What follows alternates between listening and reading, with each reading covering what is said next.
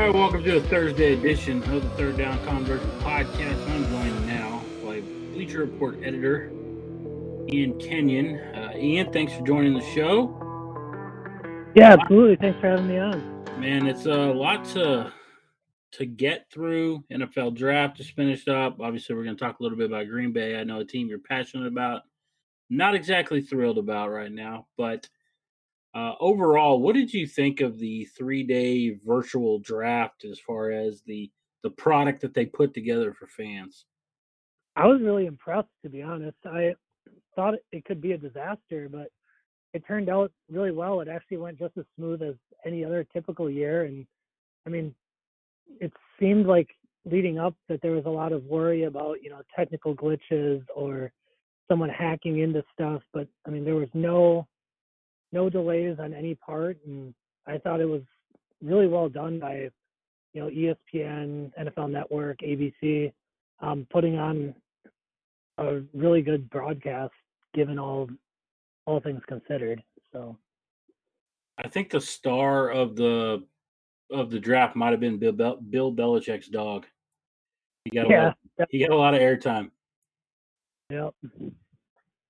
So as far as the draft, obviously, I, like you, was concerned about the possibility of glitches, or we heard the reports of kids on the Wi-Fi or an Ethernet cord being unplugged, and those are some of the concerns. And I was thinking chaos, and then it's going through the draft and you get the first 10 picks and there's no chaos, and I was like, where's the entertainment? I was expecting a lot of chaos here.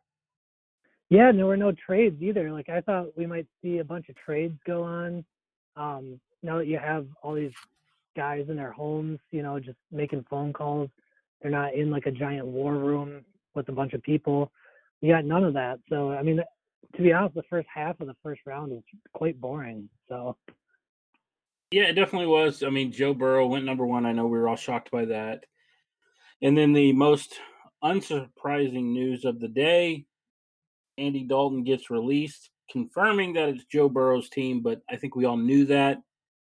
And then obviously you had some of the surprises rolling down the draft. What was your biggest surprise, like your biggest takeaway as far as surprising in round one? I thought Green Bay taking Jordan Love was the biggest surprise. I guess I wasn't as surprised they took him. I was surprised that they moved up for him. Like, I thought that was a big surprise on that level. Like, I thought if he was left on the board at 30 and they could sell it to the fan base, hey, he fell to us here, we're just going to take him. But they actually aggressively went up to get him. I mean, they only went up 4 spots to 26, but they still gave up a 4th round pick and were trying to outbid the Colts to get there. I was shocked that they did that with 4 years left on Aaron Rodgers' deal. Yeah, that's the tough one. I think that was a big surprise to some. I had mentioned on a couple podcasts, I had heard rumblings that Green Bay really liked Love. So, him, I even mentioned them trading up for him. I was like, I wouldn't be surprised, them or the Colts were the two that I kind of looked at as possible trade up to get him. I was still shocked they did that. And obviously the big surprise in the draft being the fact that Green Bay didn't address wide receiver one bit, when it seemed like, anytime that you listen to anybody who covered Green Bay, it was all about getting Aaron Rodgers help, and it just felt like they didn't give him any help whatsoever. If anything, it almost felt like they made the team worse by the way that they drafted. Yeah, absolutely. I don't think they really helped their case at all. And not to gloss over the Love Rodgers situation, but I did want to go back to one other pick that really surprised me was Damon Arnett to the Raiders at 19. I thought that guy was a mid to late second type of player. He's 24 years old. Took him a while to start at Ohio State and ran 4.56. Was not expecting him to go in the top 20 of the draft. I was shocked the Raiders took him that high. Yeah, it was just another one of those unsuspected moves, that allowed other players to slide down the board that I was certainly wasn't uh, thinking would happen. Um, and so I guess you would say your biggest takeaway right now, who had the best draft as far as improving their football team over the 3 days? I think the team who had the best draft was the Cowboys. I mean, they hit all their needs. They got value. I mean, landing CeeDee Lamb at 17 is a great pick. Getting Trevon Diggs at 51, who people thought they could consider at 17, even better. And then I thought a steal. I mean, I might be a little biased as a Wisconsin fan, but getting Tyler Biadasz at 146 is incredible value. He was talked about as a potential first rounder heading into the season. Battled injuries a little bit, and now he can step in for Travis Frederick. So I thought that was a great pick by them as well. Yeah, that was to me was surprising because even going into the draft, even after all the injuries and everything, I felt Tyler Biadasz was a top 100 player.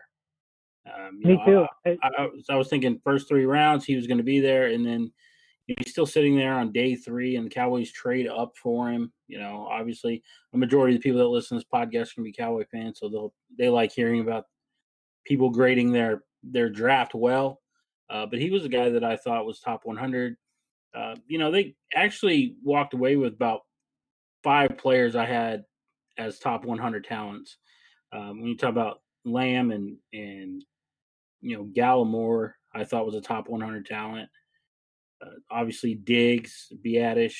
You could throw in Reggie Robinson in there. He was a fringe top 100 for me. And then, talk about Bradley and who I really liked. And people look at those numbers and say, oh, his 40 was terrible. But I still think he was one of the more technically savvy, pass rushers. And the fact that they got him where they got him, just up and down, they went with best player available and it lined up perfectly with their needs.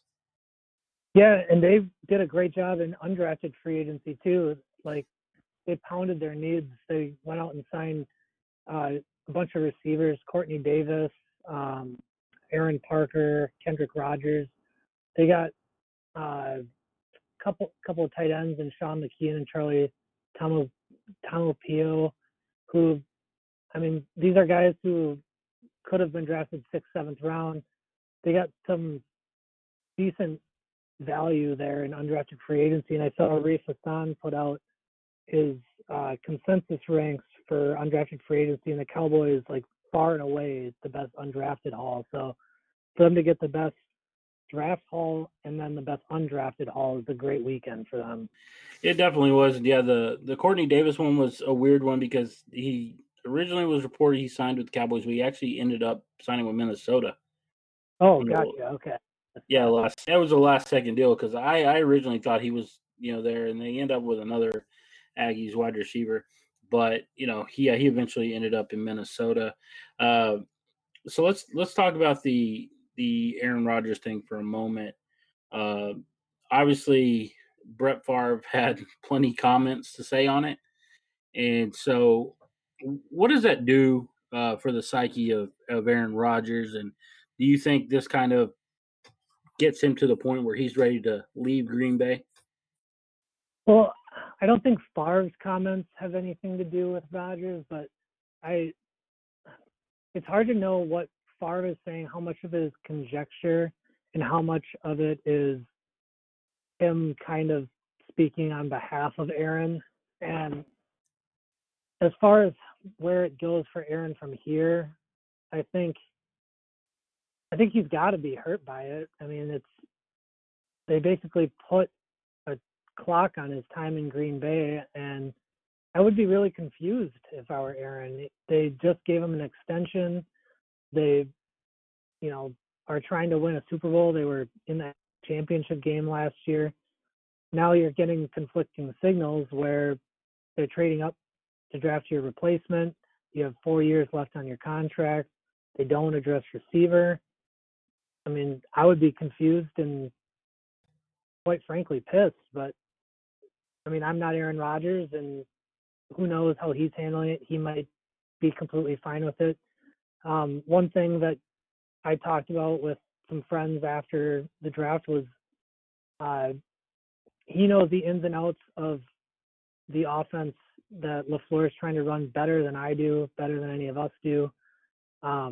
He might look at the draft picks and see Josiah DeGuara and A.J. Dillon and the offensive lineman they drafted and say, hey, this fits exactly the scheme that we're running. I didn't get receivers, but this is going to help us score points. So there's a possibility that he sees the bigger picture that's going on, but we don't know that. So I'm interested to see what happens the next time Aaron speaks to the media, though. Yeah, that I think will be must-watch TV. People are, that was a lot of it. A little bit of another surprising pick I wanted to touch on the Jalen Hurts selection in round 2 for the Eagles, when obviously they're needing wide receiver help in a very deep class. And while, yes, they did address wide receiver a little later on, were you shocked at all when they took Jalen Hurts where they took him? I was really surprised and I was disappointed, to be honest, because I'm a big Jalen Hurts fan and I wanted to see him start. I don't think he's going to get a chance to start in Philadelphia unless Carson Wentz gets hurt, and that's too bad because I think he's a good talent, and you don't want to root for Wentz to get hurt at all. So, kind of a disappointing landing spot for him, but given the history of Carson Wentz's health, it does make sense to me if you're the Eagles to have an insurance plan. And it's not like they went out and traded up to get him in the first round or anything. They stepped back and took him at 53. I'm totally fine with that pick. And, if he doesn't get a lot of playing time right away, maybe they can recoup a third for him in a couple of years. Yeah, I mean, that seems to be a thing that happens more and more now in the NFL is teams drafting, quarterbacks, grooming them, bringing them along, and then trading them for draft capital in the future. Obviously, we saw that with, New England. It seems like they do it quite often. So it wasn't a shock at all. Yeah, I mean, I would have had more issue with it, had they taken them at, 20 or any quarterback in like the 20 to 35 range. But taking them at the end of the second round isn't too big of a deal. Right. Yeah, for sure. What about a team like Cleveland? How much do you think that they improved with their draft? I thought they had a really nice draft. They went out and got two great players off the bat with Jedrick Wills and Grant Delpit. Wills was offensive tackle 1 for most of the offseason. Just didn't happen that way on draft day, but he should be, a franchise pillar at left tackle for them, protecting Baker Mayfield. And then Grant Delpit, who was at one point thought of as a potential top 10 pick, kind of fell down boards a little bit this year and ends up going at 44. That's great value for them. So I thought they did quite well. And then I really liked getting Donovan Peoples-Jones in the 6th round, where at that point you're just looking for athletic standouts. And he's a 99th percentile athlete and 21 years old. Exactly the type of people you should be taking, risks on day 3. So I thought they did really well. Yeah, it was interesting because when I do some of my draft work, I pulled up Donovan Peoples-Jones. I wanted to get a feel for him. I had heard a lot of hype around him. And I'm watching some of his games and I'm like, this guy's got talent. Like, I don't understand why he's not being, thought of higher. And the more games I watch in Michigan and I'm watching that quarterback and I'm like, oh, it's hard to get a good feel for him when you got Shader Patterson who's throwing to you. Exactly. Yeah. The Michigan quarterback situation was so bad for Donovan Peoples-Jones and Tariq Black and the rest of those receivers, but he'll immediately step into a lot better situation. But you do have to worry about someone who had 1,300 career yards in college in 3 years as a 99th percentile athlete. It's got to be more than quarterback play at that point. So right. I see why I wouldn't have liked them in round 2, but when you get to round 6, that's exactly the guy you should be taking. So yeah, there was a a tight end. I think it was Sean McKeon, who also played there at Michigan. He ended up signing with the Cowboys. A guy that I was excited about, but again, another guy I was just kind of like, it was tough for me to really gauge, but seemed like a good blocking guy. I like him. Yeah, Michigan's got to figure out something with that quarterback situation if they want to at all compete with Ohio State, because as we all know, Ohio State year in and year out is loaded full of NFL talent. Yeah, I mean, at this point, it's not even a rivalry. Ohio State's just running over them year after year. So That's a tough one. That's a tough one. So, what are some of the things that you're now that we have this behind us? Maybe some of the teams that you're looking forward to see, kind of how it shakes out moving forward with the new prospects and the all the draft picks being announced. yeah, some of the teams I'm really excited to see the Bengals. I mean, they have a really fun offense now with Joe Burrow throwing to AJ Green and T Higgins and Tyler Boyd and John Ross. Like that could be a really fun offense, and we haven't said that about the Bengals in forever. Yeah. And also the Dolphins, now that they've got Tua, they're building a really nice foundation there by drafting a lot of offensive line, defensive line help, and quarterback. They're not the sexiest team because they're not getting out and drafting running backs and receivers and tight ends, but they're building a really solid foundation there. And then lastly, the Raiders. I'm really intrigued to see what they look like now that they added Henry Ruggs and Brian Edwards and Lynn Bowden. That offense should be completely transformed now. And they have Marcus Mariota now backing up Derek Carr, and I think he has a shot to beat out Derek Carr, and that offense could be completely different next year than it was last year. Yeah, when I look at the Raiders' new team, I'm like, whoa! Shout out to Al Davis. That's a throwback team right there. Kind of felt like with some of the picks they were making, very similar to what Al Davis would do in the NFL draft, taking team speed. Yeah, and speaking of that, I can't pass on giving the opportunity here to talk about the Broncos. Like they're going to be fun as hell next year now that they have Drew Lock throwing to Cortland Sutton, Jerry Jeudy, KJ Hamler, and Noah Fant, and then Melvin Gordon at running back. That entire AFC West is going to be loaded next year. Yeah, and it's funny. We talked about some of those teams. One of the teams that I'll mention. How about Baltimore? I mean, you added J.K. Dobbins to that team. You added Devin Duvernay to that team. Yeah, it just seems like everybody, especially in the AFC, especially the West and then Baltimore, it feels like everybody's just loading up to go after Kansas City. Yeah, and Baltimore did a really good job trying to replace Marshall Yanda too by adding Tyree Phillips and Ben Bredesen, who, those guys are huge offensive guard prospects. And I love the Dobbins fit. That's a perfect fit because he ran those RPO zone reads constantly at Ohio State, and that's exactly what he's going to run with Lamar Jackson. Yep. Okay, I'm going to put you on the spot, and it's probably not a hard question. Who's going to be number 1 overall draft pick next year? Trevor Lawrence, so long as it's a quarterback needy team. If it's not a quarterback needy team, hopefully I can pronounce his name right.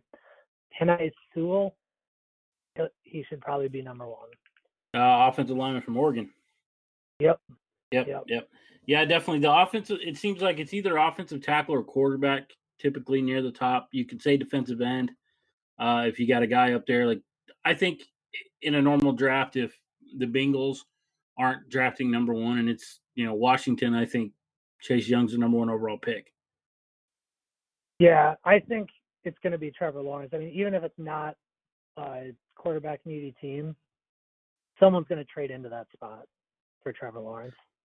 Yeah, and it's funny. I was talking with Mark Schofield the other day about it, and he said, whatever happens when it comes down to towards the end of the season, if New England's doing terrible, he said teams should just lay down and let New England win, because if you allow them to get Trevor Lawrence, you did it to yourself. That's true. Yeah, it's. I just laughed at that comment a little bit because I was like, yeah, it's true, because that's not a team or especially not a situation that I'd want them to get, Trevor, after we've dealt with, 2 decades worth of Tom Brady.